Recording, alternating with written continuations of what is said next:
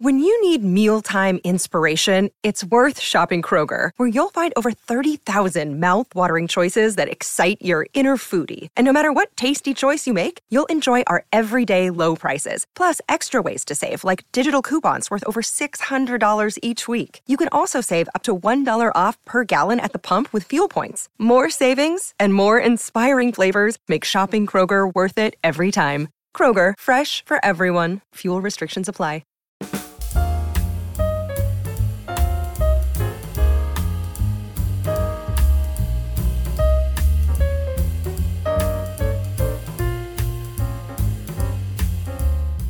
How do you piece together not only visceral beauty, but pace your drama? We're here with filmmaker Maggie Gyllenhaal and her editor, Afonso Goncalves, who are talking about The Lost Daughter. Tell me about how Elena's novel resonated with you.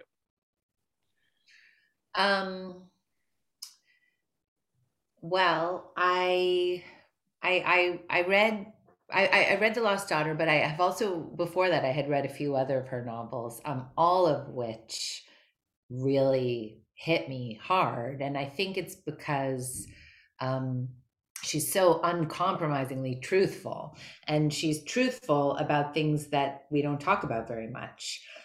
In some cases, things that I think we've agreed not to even think about. But that doesn't make them not exist.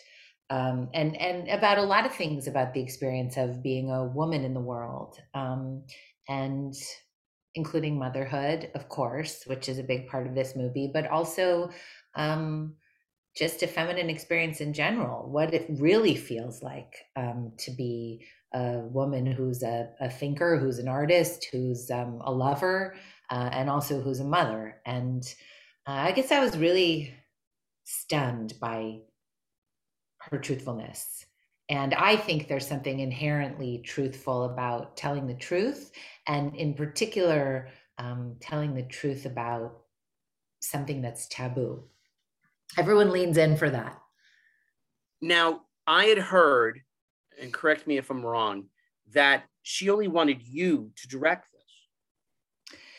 Yeah, I mean, I wrote to her, and I appealed to her for the rights to adapt it and also to direct it. I told her I wanted to direct it, but to be honest, I had in the back of my head the sort of thought, like, let's just take this one step at a time. I'll do the adaptation. I'll see how it feels. And her response to my letter was, yes, you can have the rights, but the contract is void unless you direct it. Which was, I took her seriously, and it was I think a needed vote of confidence from kind of somewhere out in the stratosphere, because, you know, Ferrante is anonymous. So I don't know who she is other than these kind of emails that I would get. Yeah. You've never met her? No, I haven't. Wow. I don't know who she is. No one knows who she is. She's oh, wow. That's amazing. Yeah. That's amazing. Did you have the same agent or? No, I just loved her books. But Fonz, did you read the piece she wrote in the New Statesman about the movie? No, I didn't even know that she did. I'm going to send it to you. Oh, great. Wow. Yeah. Tell us about that. What in brief? Well, I mean, look, like one of the things that was amazing about, you know, the whole process, but like, let's just talk about the editing process, because we have Fonz here, is like, it was a pandemic. It was just us. It was you and me and Ron, his assistant. And that was it. And we didn't even see anybody else when we were working. We decided now and then, after a while, to show the film to people who we respected and who we thought would pick up what we were putting down. But really, it was us. It was ours. And So I don't know, having Ferrante see it almost felt the way it felt like when we would send it off to someone who we loved. Oh, let's go see if Tony Kushner will watch it. Let's see if Emma Thompson will watch it. Like here, getting this email back from, or, getting an email back from Emma Thompson sort of felt similar to like reading this New Statesman piece from Ferrante. And she, I mean, like, how do I put this? In a way, she's our audience. In a way, she's the conversation that we're having. The movie's very different from the book, but it's a conversation with the book. And then on the other hand, our real audience too is like people who never would have picked up Ferrante, who were like, what? That's not my thing. But who still, I think, would be moved and opened up and comforted and disturbed by the things that she's offering. And so like on either side of the spectrum, and then all the people in between who, but to have her, basically she says, I see it, I get it. I'm hearing what you're doing and I'm moved by it. It was great. One more question before we segue to the editing. The Greek themes, can you comment on that? It's like Medea, but it's not Medea. Right. Well, okay. All right. Let's go quick to how we got to Greece, which was in some ways totally out of left field or totally out of like my unconscious. The original adaptation, when you read it, Fonzie, it was the States, right? When I read it, it was, yeah. Yeah. Yeah. It was the whole, it was supposed to be the Jersey Shore or maybe like. Well, it was. Okay, so the book takes place in Italy. She's in Naples, like in the beach outside of Naples. And she's an Italian woman and scholar. And then I adapted it to take place in a kind of unnamed eastern seaboard beach town. But it was kind of like Maine. I don't say Maine, but that's what I wanted, like pine trees and Gothic and lobster rolls and stuff. And then Maine has I have to go fast through this, but Maine has like a 5% tax incentive, and it was impossible to get the funding there. So then my producers were like, let's try Jersey. And we went down to Southern Jersey, which has a 37% tax incentive. And we were all of a sudden, we like had our money and we were going to go and we had a budget that worked. And then the pandemic happened, and two things happened during the pandemic. One was that it became clear that it was going to be really difficult to shoot in Jersey. And second, I also just finally listened to myself to say, this movie is not meant to be shot in New Jersey. This is not right. And so then we kind of went back to the drawing board, but it was in the pandemic. We tried Rhode Island, but we had a really international cast and crew. We had French DP, Israeli producers, British and Irish actors, and we couldn't get the visas. We tried Nova Scotia because it felt like Maine, but they didn't want us. They were like, don't come here because it was a pandemic and we were from too many places. And then one day, literally, I just went, maybe Greece. And, you mentioned Medea. I mean, I wasn't thinking about Medea, but I was thinking about, I mean, could you get more to like the source of the mother than Greece? I mean, I don't know. I don't think so. So however that plays in, however that hits the movie and feeds it, I think we welcomed it. And here she is. She's a fish out of water at the resort. And they're like a Greek chorus around her. The people, they're talking about her. It was just... That's a whole, just amazing. Yeah. Tell me both about your inspirations visually for this, because the camera is up close. It's over the shoulder. It's a little shaky, just a little. And it's just really, the drama is there. And then even the way that you start it with the bluesy song and the way the credits come up. It's tell me about that, the inspiration and just where you wanted the camera, and Afonso, the shots that you were looking for. You can go, Maggie. I was just thinking about all the things that you were mentioning. Well, I mean, first of all, there's visual language of the movie, which you know, has more to do probably first with the collaboration with Helene, my Helene Louvart, my incredible cinematographer. And, you know, I love the way you put that, you know, a little bit shaky. Helene would call that her machine, right? Her, like, she has a sort of very lo-fi, you know, kind of machine she's made that's almost handheld, but not. She operates every single shot in the movie. We had a Ronin, a kind of Steadicam operator a couple of times, but Fonz and I didn't use any of those shots, and it was basically because we couldn't feel Helene in them. I mean, there's so much to say about the cinematic language and what we were going for, and in some ways we're playing on a very classic thriller form. You know, even movies that are ironic about a thriller like Godard, or, you know, but we're talking about in the way we adore Dakota, like an Antonioni movie. And but I kind of want to refocus it to Fonzie, because I was thinking about what happens in the beginning. So basically we had a whole almost kind of opening section of the movie, and when I first sat with Fonz, we were like, I said, well, first I saw his assembly, and I just think this is so interesting that, like, I think, how do I put this? I really do think that our collaboration, without a doubt, is one of the most exciting collaborations I've ever had as a person making movies. And I do think it's so interesting, though, that, like, I see the assembly, which is just basically putting it together. We haven't interacted yet, and it's not the movie at all. It's something else that's a thing that's got value. But then, like, the second we started working, which was basically like we sit down together and I say, do you think there's anything that can just immediately go? And Fawn says, this whole first section.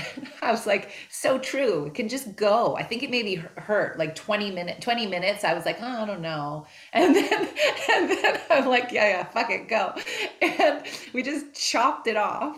And then we just kept getting rid of the fat in that first scene too, which really was your confidence.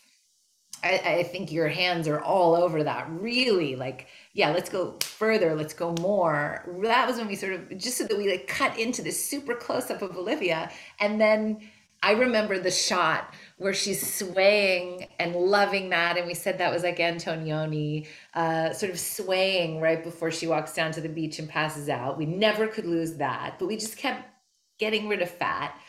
Then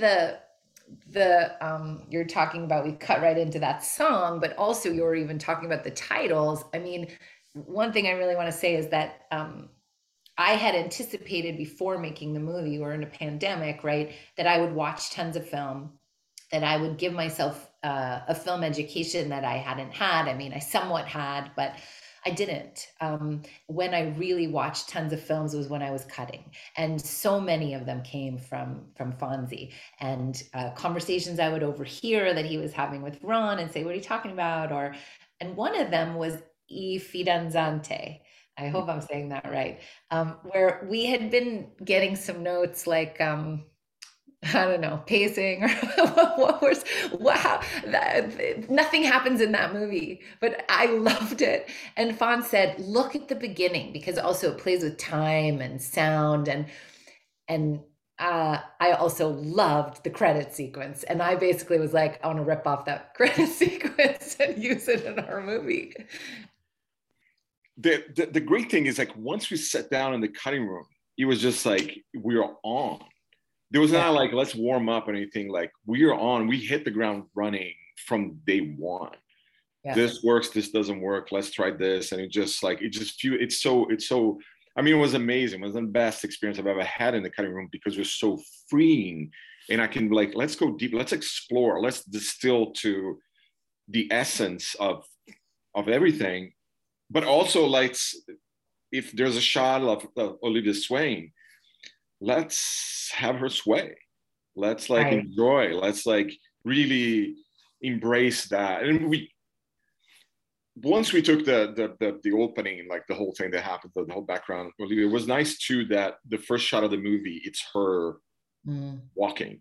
Mm-hmm. She's like in movement, and you don't quite know. There's something about that puts you on I mean, for lack of better word, in her shoes, you know, just like you're there, you're moving, things are happening, and you need a second to like get your bearings, which I think it helps so much, you know, to be in, and then we can come up. And there's sort of like a dance that we keep doing with the film and the use of shots and the length of shots and this kind of stuff. Yeah.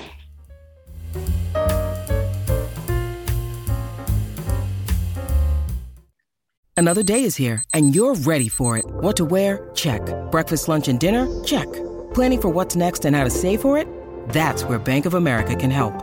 For your financial to-dos, Bank of America has experts ready to help get you closer to your goals. Get started at one of our local financial centers or 24/7 in our mobile banking app. Find a location near you at bankofamerica.com/talktous. What would you like the power to do? Mobile banking requires downloading the app and is only available for select devices. Message and data rates may apply. Bank of America NA, member FDIC. Did you rewrite the movie in the editing room? We often hear about this, like on a Malick film. Did you find a completely different movie than from what you had adapted originally? I really don't think so. I mean, I think someone was asking me about the tone of the movie, and I was thinking like the tone of the movie never took like a 180 or really changed in the whole process, but it just got clearer and more distilled and maybe wilder and braver in each process, from adapting to shooting to then ultimately cutting. And I think there were definitely, one thing I found really interesting was here and there were places, well, I really needed to construct a script that would hold me when we were shooting and would hold the movie. So I didn't leave things that I didn't think worked in the script. But once we went into cut, there were a couple of places where I was like, why doesn't this work? It totally worked on the page. It worked on the day. And yet here it's not alive, even though it was alive on the page and in the actors' mouths and in Helene's hands. Why doesn't it work? And those places we had to reconsider.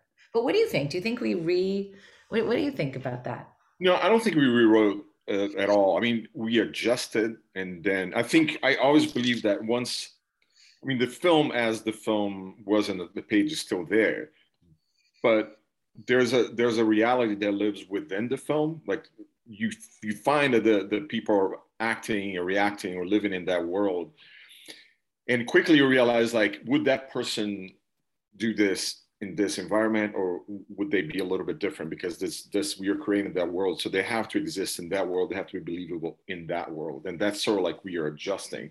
And we found little things that, like the very end with the orange peel, that wasn't. I wouldn't say that's a rewrite. I think that's sort of like it actually enhances the idea of the end. And in time, they're like you can really go very, very detailed and very deep into. Also, when Leda's on the phone with her daughters, you hear her or you hear them, but you don't really hear them. Yeah. But they're there, they exist. And that makes a difference, because there were times that we were playing there, you wouldn't hear anything. Yeah, remember when I tried to do them? That was terrible. Yeah, no, but you need to play those things, and it makes a difference. You don't think he does, but it's like, it's a level. So you feel the existence, but it doesn't need to be literally what they're saying. You're like, I mean, you hear it in the big screen and stuff, but it almost doesn't matter. Like, you just have to have a feeling of it.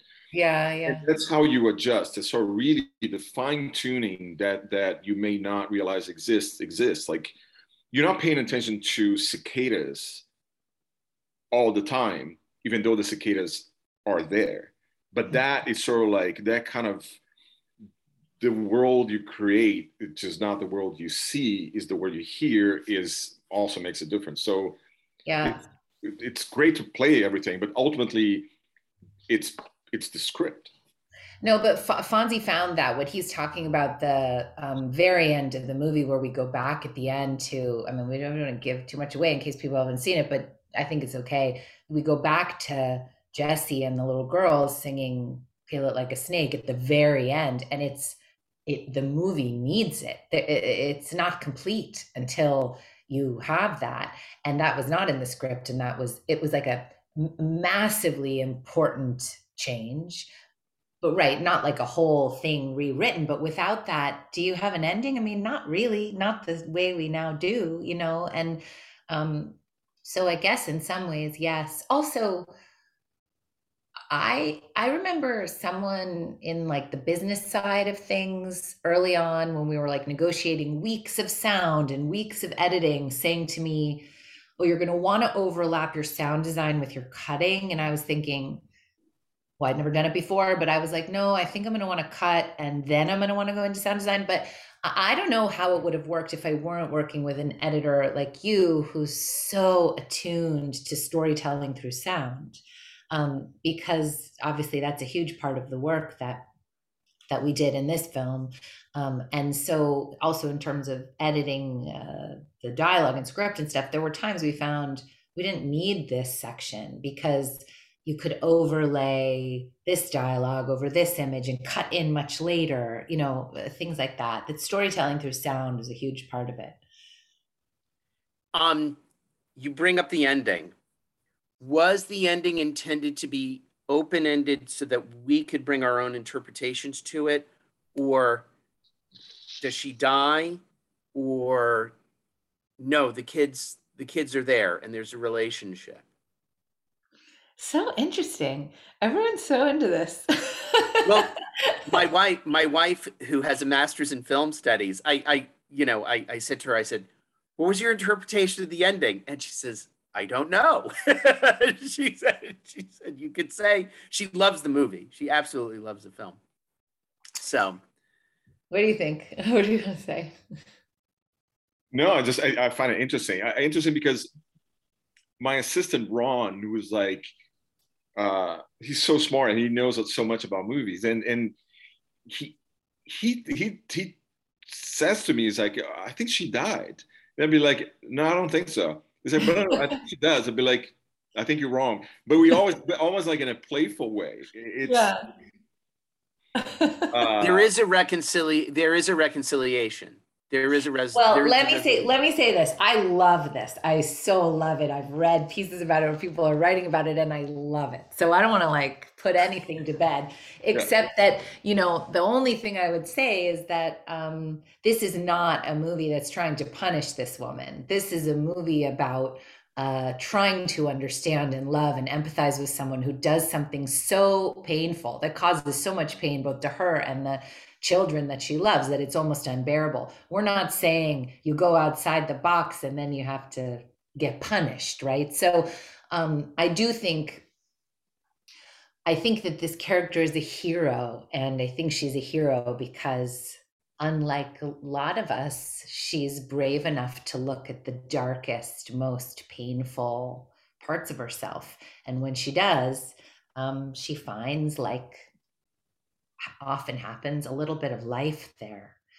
And the orange, I think I think this is a movie about someone's mind, their internal mind, the strangeness of a mind, the magic in a mind, the unconscious, and so I think it doesn't it doesn't necessarily, I don't know what to say about that, except that that's the world we're in, where magic does come into our lives, things appear, and they don't necessarily need a rational explanation. Afonso, sometimes there's a dialogue between the editor and the DP. Was that going on? I mean, different DPs work differently. Sometimes they welcome an editor saying, hey, we need more coverage of this particular scene. Could you expound on that? Were you asking for certain shots in a given day? No, I wasn't asking. I mean, we had, me and Maggie had maybe a little bit of a conversation about it. The interesting thing is when you were shooting, what we are actually doing is sending songs back and forth. that we found that like the like finding that dialogue through music was already. But I mean, I actually never met Helene. I think there's like she's incredible. She's an incredible. When the first time Maggie we talked about it, she says Helene is shooting, and I'd be like, I'm a huge fan of her work. She's fantastic, and so I felt, for lack of a better word, I felt like a spiritual connection with the work and whatever she was sending to me in the cutting room, Maggie and Helene. I was like, that's what she's talking. That's what she's saying. I get it. I'm taking it in. I'm already thinking about how can I use and how can I, because it is not only we have incredible actors and a beautiful script and an incredible director, but I have the gift of this super talented cinematographer. So I like, he's just like, oh, this is what I have to work with, and that's amazing. What was the most challenging sequence, or one of the most challenging sequence to cut? I mean, challenging. The sequences that we kept coming back because we really wanted to get the best of, probably the sequence with the pin in the market. That was. Oh, in the market, yes. Yeah, in the market. Yeah, at the market. Yeah. Just because it's like how much we want of it and what's necessary, and because they're moving along, there's a lot of things happening. So that was probably what we really put our heads like, this is not. We were never quite happy to the end when we found the sort of like the right brew and like, okay, this is it. You know, like we went a little daring. We tried different things like. Do they have this? Does this thing? The dialogue doesn't need to be in sync. Things can be like a little bit like elliptical and stuff like that. So it was a challenge, but I think because we wanted to make sure like what is the best scene that we can get out of this, because it's such an important scene.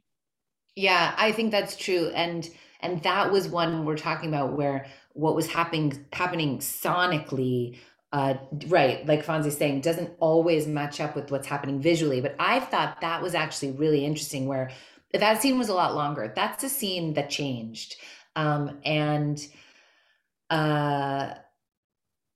So much of the initial part of the scene is these women talking about something up here, like up on one level, when really what's being communicated is much, much deeper down. And that was interesting to watch them do, but we realized we didn't need so much of it. But also, I wonder if I can articulate this. What you did in terms of taking the dialogue, separating the dialogue from the image, was that it really says, that articulates to the audience what they are saying is not what you need to be paying attention to here. What you need to be paying attention to here is some other thing that's going on between them. And it's not until they land and really look at each other and say, okay, I need you to tell me the truth about something, that we really connect the dialogue and the picture. So yeah, that one also, the end, we really wanted to get that right. We worked and worked on the end. That was beautiful because we really kind of, I feel like the end, we almost like shook everything up, threw it on the ground. I mean, I remember when that started to work, I think we spent a day of it really not working. Okay, shake it up again, throw it on the ground. That was a place where I thought it was really strong in the script. And then when we put it together exactly how the script worked, it did not work, you know? And then of course there's the, to us, famous octopus scene, which I think was just a really inspired editing work from Fonzie. That was written as two separate scenes that moved chronologically, where he arrives with octopus. They have a nice scene in the kitchen where they cook the octopus, and then they have a nice scene in the living room where they eat the octopus. But even though I was very proud of the writing and the actors were fucking great. I mean, it's Ed Harris and Olivia Colman and it's Helene Louvart and she's just killing it. We put it together. And what a murderer's row. Seriously. I mean, were like, but then we put those two scenes together in the way that they were conceived, and they were actually not that interesting. It was weird, and we couldn't figure out why. And then like I said, Fonzie and Ron had been suggesting all these movies to me to watch. It would be like I would come in the morning and they would be saying, "Oh, it's kind of the tone of The Tenant," and I would say like, "What's The Tenant?" And oh, it's this Polanski movie, and I would go watch it, and then come in the next day. Oh yeah, I see what you mean. It's kind of horror. It's a little funny. And then they were talking about Don't Look Now, and I had seen that movie, but not for a long time. And I had seen it just a couple days before. And when we found the scene didn't work, we decided let's cut it like the sex scene in Don't Look Now, where they're making love and getting dressed at the same time. Let's have them cooking octopus and eating octopus at the same time. And Fonzie was like, all right, give me half an hour. Maggie, what is you've mentioned some of the biggest takeaways. What did you learn about filmmaking from Afonso? Was it about the sound? Was it the sound design? Was it, obviously you watched a lot of films, but what do you have a better understanding now about with filmmaking, having worked with him? I was really inspired by Fonzie's confidence. I think the movies that I really like are movies that make you work to understand people's relationship to each other. How do you feel about their morality? How do you feel about their interaction? I'm not as compelled as someone who watches movies by movies that hand it to me, lay it out. I get a little bored. And that is the kind of film I wanted to make. But there were times where I was like, is that clear? Do people understand this? And Fonz was always like, yes, move forward, Oh, I mean, God, I learned so many things. I think, what did you see me learn? I just like to, what do you think? What did you, I think we learn, what I love about being an editor, that I'm always looking to get better and learn. And I found like I got better. I got so much better, and I got to like experiment so much. It's not usually the case that the film asks for it. The film is open for that. I think trust the film, trust the story. Mm-hmm. And that's sort of like something that I like to, like when I'm watching everything. Is like, we can trust. It's there. It exists. Mm-hmm. It's really there. People may have to work, and people are kind of a little scared, even like the people around us that work, the producers, like, is this clear? Is this not? Be like, it's really not about that. Yes, it is clear. You just have to really look, because to me, we gave everything that you needed to go in this journey. You may have to pay a little closer attention. I think that's what it is. I like trust. Can trust the material, trust the movie. Two more questions. When did you both know it was done? Oh, I have something to say about this. Fonzie taught me this. He said, because I was nervous because he was going to do another movie. We had no money. We had a very short post-production schedule. And I was nervous I was going to lose him before we were done. And at first he was like, I understand. We don't have a lot of time. Okay, let's work nights and weekends. Like, let's make it happen, And then at a certain point he started to go, oh no, we're going to be done. We're going to be done. Like, don't worry. It's going to be okay. And I said, well, I am worried. He was like, I understand, but we're going to be done. And then he said to me, he said, what's going to happen is that we're going to start changing things and putting them back. We're going to change things and then put them back. And when that starts to happen a few times, you're done.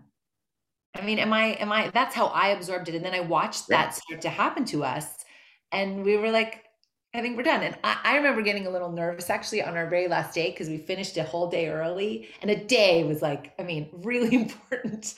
And we finished a whole day early, and I was like, I remember there was like a little thing with Ed, and I like wanted to take a few frames out or something. And you were like, yeah, take it out or don't take it out. It doesn't matter. We're done.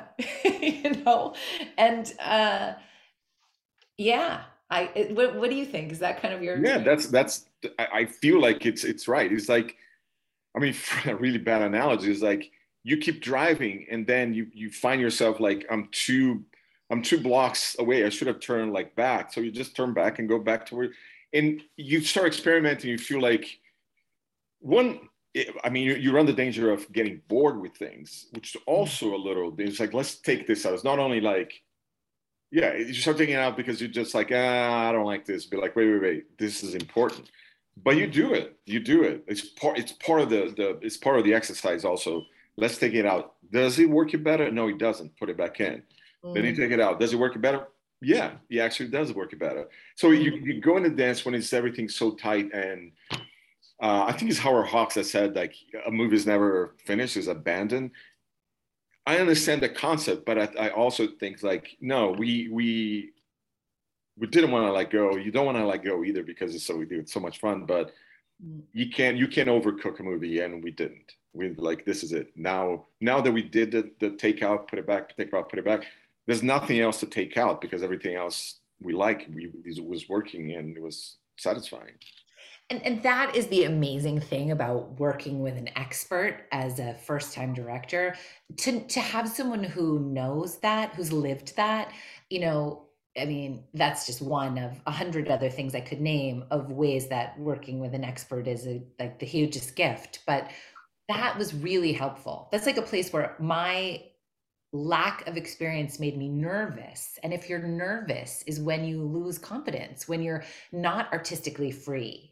And here's Fonz going, no, well, no, I'm not worried about that. You can lean on me there. And I was like, okay, I think I will. I think I'll lean on you there, Maggie, when will you direct again, and what will you direct again? Great question. Whatever it's gonna be with Fonzie. 100%, yeah. And I'm working on it. I really am. I have a couple of ideas that are starting to get going, and I'm excited about them. I mean, I told Maggie, like, when she introduces me to people, she can say, "This is my editor," because that's who I am. This is a beautiful movie. Thank you. Thank you. Thank you both. Thanks for listening to this episode of the Crew Call podcast on Deadline. I'm your host, Anthony D'Alessandro, and our podcast series has been produced by David Janov. Make sure you subscribe to us on Apple Podcasts, Spotify, or wherever you get your podcasts so you never miss an episode.